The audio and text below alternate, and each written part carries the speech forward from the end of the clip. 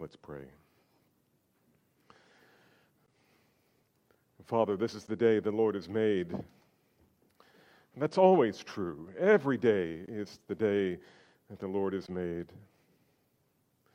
But this is a day in particular that we know you have been in the making for the last 5 years. And I guess theologically speaking, since before the creation of the world. And it is breathtaking to realize that we get to be a part. We get to be your water carriers. Like on the day when Jesus turned the water into wine. It seemed like he never touched anything. He had his servants do it, and they were unspeakably blessed to have been his servants. Lord, we are unspeakably blessed to be your servants. Unworthy servants, but your servants chosen by you for your glory. So, Father, use us to glorify your name in the next 5 years, in the next 50 years. May you find this church faithful and make us more and more faithful. In the areas where we are weak, Lord, make us strong. In the areas where sin is strong, Lord, make them weak. And fill us with your Spirit collectively as a church, and as not one church anymore, but 3 churches. Calvary Bible Church, and Living Hope Bible Church, and now Christ Fellowship Bible Church. Thank you, Father, for your goodness and your kindness to us. And we praise you for it in Jesus' name. Amen. Churches that plant churches must be churches who pray. Approximately 10 years ago, when the elders were trying to figure out how to manage the influx of people who were coming in increasing numbers week after week, we came at last to a very definite conclusion, namely that we would not move the church to a different location. We were not going to build a large building to accommodate the crowd and so make the church unwieldy in size and ineffective in shepherding. Rather, we decided that we would make it our ambition not to grow and grow and grow, but to grow until we knew we had enough people to send and the right leadership to send and a place to be sent to, and we would plant churches. Little did we know what the Lord would do, any more than we know what he's going to do next now. I mentioned in my prayer, this is number 2. Actually, it's number 3. The first attempt at a church plant was a colossal failure. And we learned so much. But here we are. Just a little history here. 5 years ago, we hired a young man by the name of Keith Christensen to join our pastoral team and replace Brent Osterberg, whom we had already sent from Calvary to plant a new church. Brent took about 48 people with him, and now, 5 years later, he and Ryan Allen, his fellow elder, are still shepherding Living Hope Bible Church in Mansfield, Texas, about 20 miles southeast of here. And for the past 5 years, since Brent left, Keith has been laboring as a pastor here at Calvary Bible Church, as one of the elders. He was a good expositor when he came. He is an excellent preacher and leader now. And I suspect that if we had time, he and Katie could stand up here for the remainder of the hour and probably hours and hours into the night and reveal to us all the ways, or at least many of the ways, that God has shown them his goodness, how he has grown them and matured them, how he has shaped and equipped them for church ministry. So While God has been using them to equip us, God has been using you to equip them. Matt and Emily Scheffler have been here even longer, a lot longer, and have been ministering here for, I should have asked before I came up, how many years, Matt? 20 years. And now it's time for Matt and Emily and for Keith and Katie to do what we said we would do so many years ago. The time has come for them and more than 70 others to fulfill the next step of our mission in this world by leaving. In fact, today, I'm sad to say, this will be their last Sunday here as members of Calvary Bible Church. I wish you could have seen us this morning, the elders, and listening to these men pray. It's wonderful. And I expect that 5 years from now, when these two couples look back on what God has done in their church and family, they will be able to echo the words of the psalmist who said, "No good thing does he withhold from those who walk uprightly," which I think is more a statement about the goodness of God than it is about the righteousness of his people. No good thing does he withhold from those who walk uprightly. And oh, how good God has been to this church. Their loving Father, that is, the Schefflers and the Christensens, their loving Father intends to bless them in ways they can hardly imagine as they labor to plant Christ Fellowship Bible Church. They are going to be stretched. There are going to be some very difficult days. There are going to be the heights of spiritual ecstasy as they see God do things they never even thought to ask for or imagine. To be sure, this seems like a less than ideal time to attempt a church plant. The world is experiencing global pandemic, in some areas partial global panic. Our country is burdened with a level of unrest that is virtually unparalleled in our lifetime. Moreover, in terms of national and global economics, there is a level of uncertainty that eclipses anything that we have seen in a generation or more. So why are we planning a church now? Why now? Why are we planning a church out of season? Well, let me just answer that briefly by saying that there are many places in the world where planting a church is always out of season. It's just we're used to our comforts. Well, I'm sure we could answer this question by pointing to several practical issues relative to location and facilities, and our kids need to start school at a certain time and all of that. But I want to offer an answer that flows out of Scripture. So let me tell you the answer that I want you to hear this morning, and then I want to demonstrate how it comes from the Scriptures. So why plant a church now? The answer to that question sounds like this, at least the way I express it. We're launching a new church in the middle of a global crisis because we know who God is, and we know how he is glorified. This is the answer to the question. Now, let me show you the biblical basis. So turn with me to Ephesians chapter 3. And I'm only going to read 2 verses. We've already read the context here. I wish I could go back and preach all of that again. I wish I had time to preach these 2 verses in full. And some of you are no doubt going to come away saying, yeah, but you missed this, you missed that.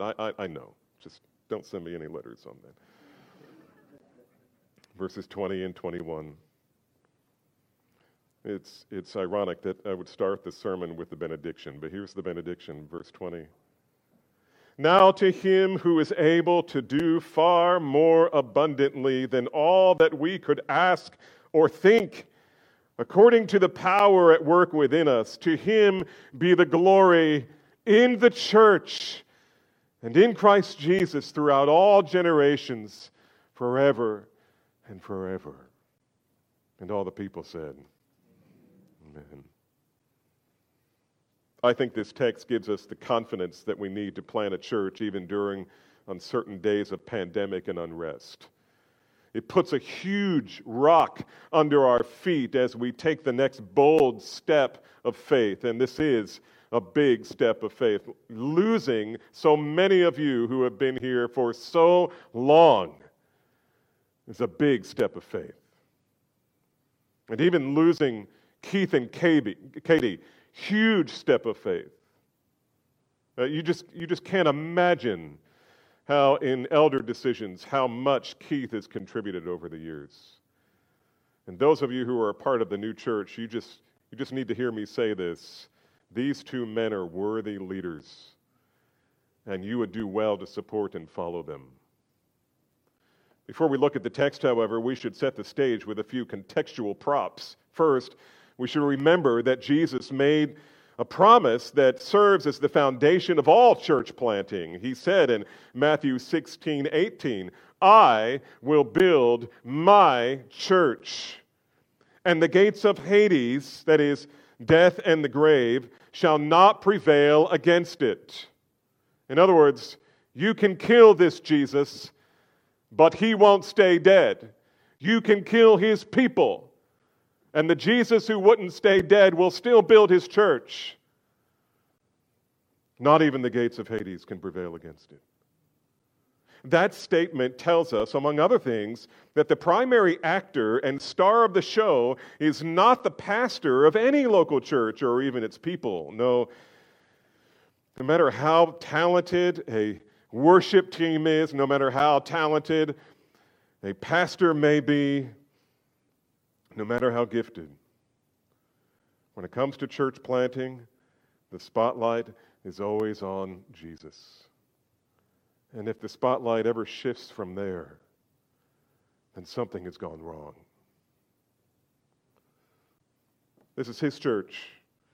He's the one building it. We are simply the servants whose privilege it is to carry the water. Second, we should also note that the book of Ephesians, from which we draw our text this morning, is mostly about the church.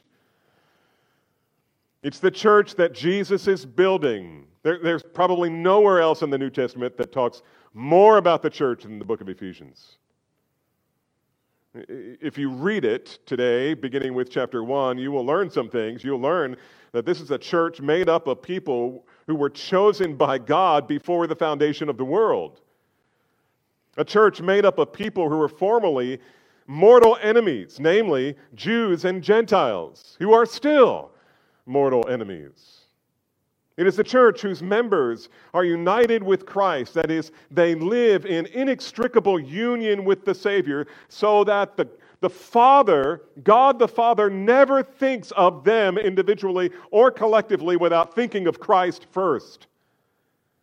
We are bound to Him. We are in union with Him. And the third contextual prop I want to put here to help us think through this is this. We should observe that toward the end of chapter 4, Paul is praying for his church. We know that because he tells us. In fact, he makes two audacious requests on their behalf. They don't look audacious until you start thinking about what he's really asking for here. He asks, number one, that according to the riches of God's glory, God, would make them so spiritually mature that they would be completely at home with Christ, taking up residence in every room of their lives. That's what he means when he says, for this reason I bow my knees before the Father, from whom every family, this is verse 15, in heaven and on earth is named, verse 16, that according to the riches of his glory he may grant you to be strengthened with power through the Spirit in your inner man, so that Christ may dwell in your hearts through faith. And you read the commentators on this and you'll discover what he probably means is that Jesus will be at home in you by faith. And conversely, you will be at home with him there. I wonder if there's even one person in Calvary Bible Church who is comfortable with Jesus milling around in every room in your heart. That's what Paul's asking for. And second, he prayed that they would come to know experientially what is unknowable intellectually, namely the love of Christ, to be filled with the fullness of God in Christ, which he says again in Colossians, to be as full of God as you can possibly be.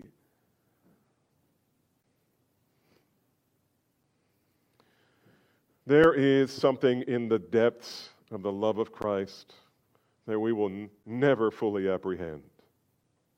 And this is a really big prayer because every one of us knows in our hearts how sinful we are. And we know that sin requires discipline, if not judgment. And while we know that Jesus loves me and have been taught from our earliest years, if you grew up in the church, sometimes that's just hard to apprehend. You feel like one who is unlovable. You feel like one who is unacceptable to the beloved, namely Jesus. And Paul is saying, my prayer for you is that you cut through all of that and know something that is ultimately unknowable. That is the height and the depth and the breadth and the length of the love of Christ for you. So those are his prayers. And these are not small prayers. Paul is asking God to bring about radical transformation in their lives, in the way they think, in the way they relate to one another, in the way that they relate to God. He's praying big. And my question is then, upon what basis did Paul make these bold requests? Why did he believe that God might answer these prayers? And we discover the answer in Paul's doxology, verses 20 and 21. Upon what basis did Paul feel justified in asking for these bold requests? Well, first, because, number one, Paul knew who God is. Paul knew who God is. Who is God? Well, an exhaustive answer would require a lifetime and then eternity after that to study. But in this particular passage, Paul refers to the Father in a very specific way. Listen to how he describes the Father. And by the way, this would be a great study sometime. Just take your New Testament, go to the letters of Paul, and ask yourself, how does Paul describe God? It might change your heart and maybe your whole life. Here's how Paul describes God in this passage. Listen carefully. He describes him as him who is able to do far more abundantly than all that we can ask for or think. One translation says it this way. It is he who is able to do far more abundantly than we could ask for or imagine. And Paul is intentionally piling superlative upon superlative, one on top of another. It's as if he can't pile them high enough. Think about it. He's just made two audacious requests from God, and then he tells us that to God, these requests are no problem at all. And not even the requests that actually came from your mouth out of your heart, but anything that you don't even dare to imagine. If it would bring God's glory. Someone once said in my hearing recently that young preachers overestimate what they can accomplish in 1 year and underestimate what they can accomplish in 10 years. I think for us as a church and as for the other two churches, I think I think part of the thing we need to work on as a healthy church is we need to get in the business of praying big, asking God for things that we think, humanly speaking, it could never happen. I remember when we asked the Lord to bless our intention to plant a church, and here we are on church number 2. It was more than we could imagine. Or maybe we could imagine it, we just couldn't believe what we could imagine. Consider the history of Christianity. How could a dead Messiah save the world? From God's perspective, not a problem. God will simply raise him from the dead. Nothing big for God. How would 11 mostly uneducated men change the world with a simple message? No problem. God would send his Spirit to work through them. What are the chances a man like Saul of Tarsus, the infamous persecutor of the church, would become a man who would almost single-handedly take the gospel he hated to the ends of the known world? He almost did it. No problem. God would do it through him. And God would spare his life again and again and again. That man should have been dead probably 20, 30 times. And think of the greatest obstacle you can imagine to planting a church at any time, any place in history. And God says, it's not a problem. It's not a problem. Why? Listen carefully. Not to that.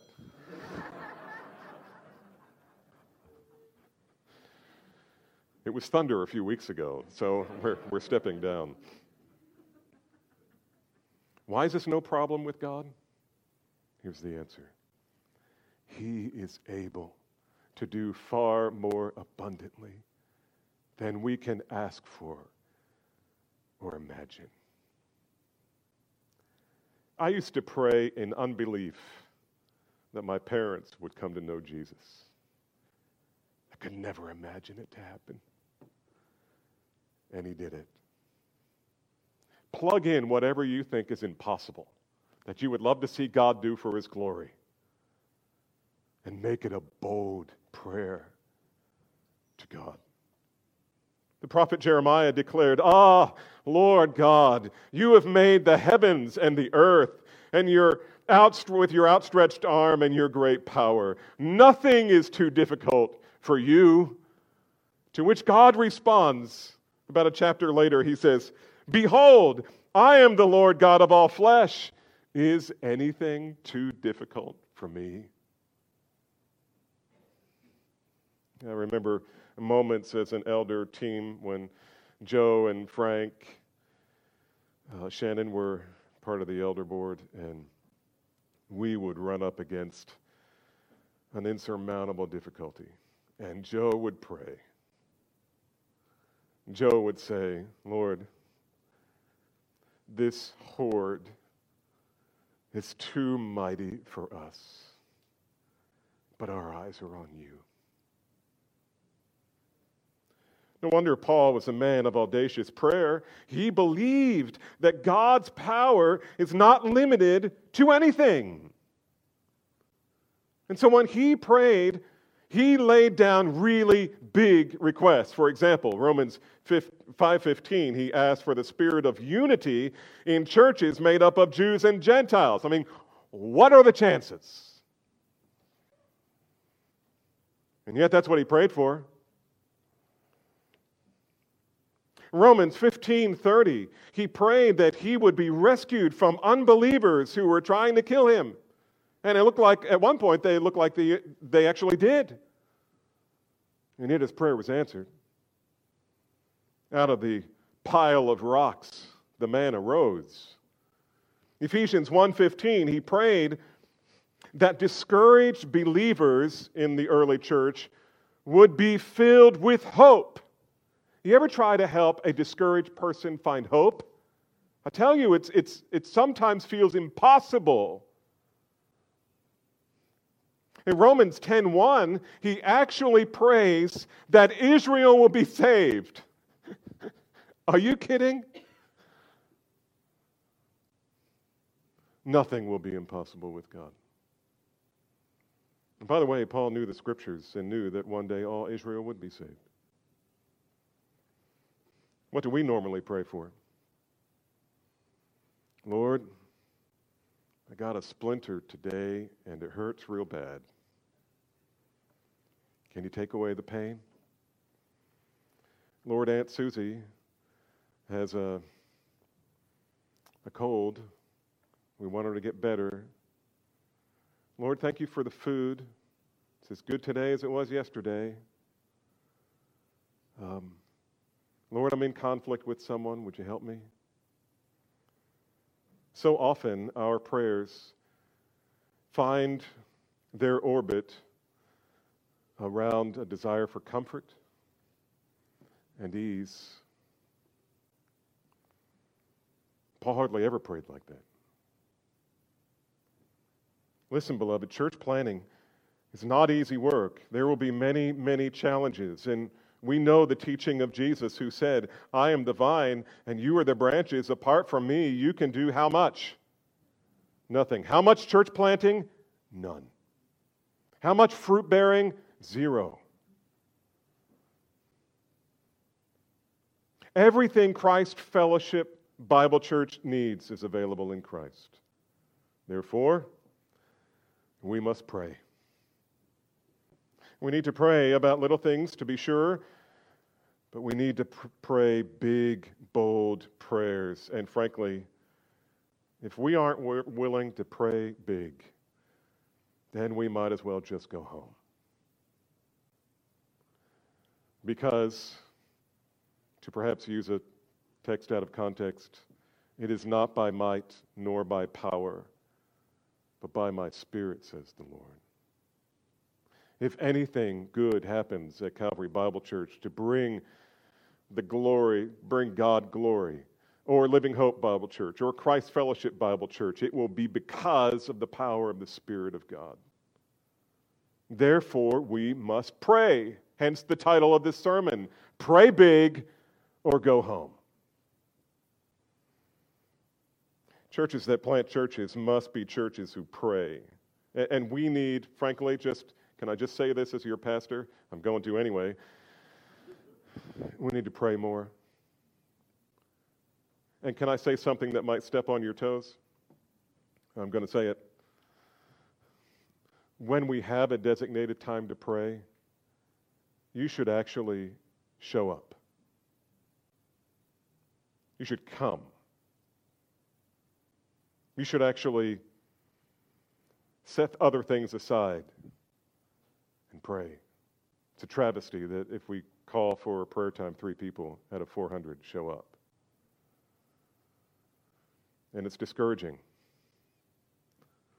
We need to pray. We must pray. We should delight to pray. We should pray believing. We should pray excited. We should pray imagining what God might do if.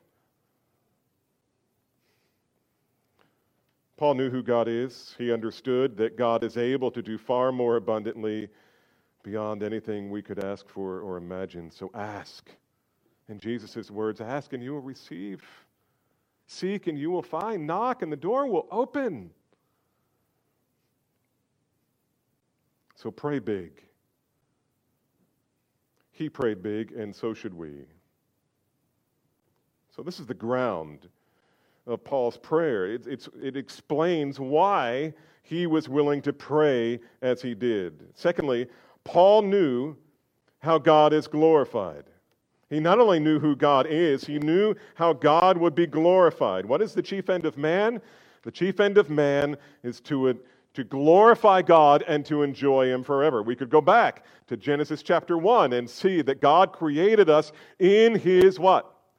Image, which implies that we exist to image forth the glory of God. And then all kinds of scriptures all over the Old and New Testament that make it explicit.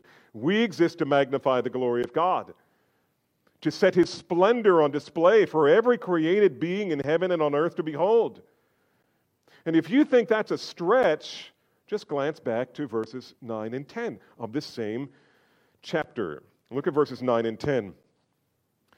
Here's what Paul says, and he's talking about cosmic realities here, verse 9. And to bring to light for everyone what is the plan of the mystery hidden for the ages in God, who created all things so that, here's purpose statement, through the church, the manifold wisdom of God might now be made known to the rulers and authorities in heavenly places.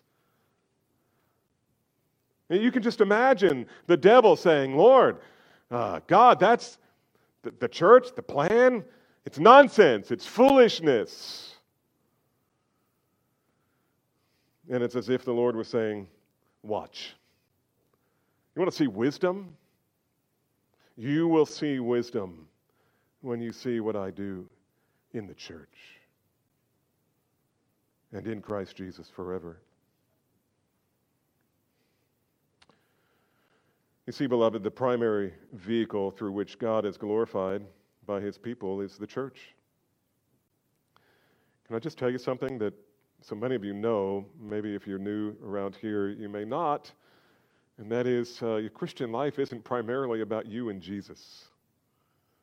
It is about you and Jesus, but it's really about you and Jesus in the context of the local church. The people whom he purchased with his blood should be, in one sense, are a part of his body, but need to find their place in a local body. Notice what Paul says in 20b, second half of 20. Well, we'll just read the beginning of verse 20. Now to him who is able to do far more abundantly than we ask for or think, according to the power at work within us. And there is so much here we could consider, but the main thing I want you to see is that God intends to glorify himself through the church, and the church is God's most precious possession. He is more committed to building it than we could ever be committed to building it. And the power by which he accomplishes his divine plan for the church is the power that works within us. It is the power that he exudes and energizes through his people. Listen, the church can't be built without God, but God will not build the church without us. He uses us. He empowers us. We speak as speaking the words of God. How will they be saved unless someone preaches, someone delivers the message? We get the opportunity to deliver the message. The power that saved us and brought us into the church, the power that sanctifies us as members of the church, is the same power that will be at work in us to accomplish the expansion and the spiritual growth of the church. And it will be the power of God as he pours it out through his people by his word. I don't know about you, but I find that amazing. That God chooses to use us for divine purposes, eternal purposes. If you're walking with the shepherd, if you're living for him and intentionally following him. And so if your goal is to glorify God by building his church, then God will share his power with you. I think I told you the story one day I was teaching here, Worldview, and I was, you never know what God is doing when you speak. Remember that time God used Balaam's donkey to deliver the message? I mean, I feel like the donkey sometimes. And we were in the middle of a discussion on whatever part of worldview we were in, and we were talking about soteriology, salvation, how people are saved, who does what in salvation. And I said, let me just pick a person here for sake of illustration. And I pointed to Alex Long, who many of you have not known, but he's the oldest child in the Long family, I think. Eldest. There's a lot of kids in the Long family. And And I said, let's just think about Alex Long for just a minute. If I had led Alex Long to Christ, ... And then I went on, and I kept going with my lecture, and he raised his hand. And I thought for a second, bro, I'm on a roll here. And I said, Alex, what's on your mind? And he said, you did. And I said, speak in sentences, What did I do? And he said, you led me to Christ. And I said, when? And he said, one day I was sitting in church and you were preaching. And God changed my heart. I didn't even know. I mean, it's not like when God is empowering you to accomplish His mission that you even know it's happening at the time. You don't feel anything. It's just God is at work. If you think God is not able to plant a church in the middle of a global crisis, your God is too small. For our part, we will boldly ask God to plant a church during a global crisis because we know who He is, and we know how He is glorified. Let's pray. Father, we thank You for this moment in our church's history. This is a good work, and You have done it. And You are doing it again. Father, we bless Your name and we praise You. And we feel our unworthiness, and it makes us just delight in Your mercy and loving kindness all the more. So I praise You and I give You thanks for these men and women who are taking the risk and stepping away from the comfort and diving into the fray of the battle. Lord, protect them, guard them, empower them, make them bold in prayer, we pray. In Jesus' name, amen.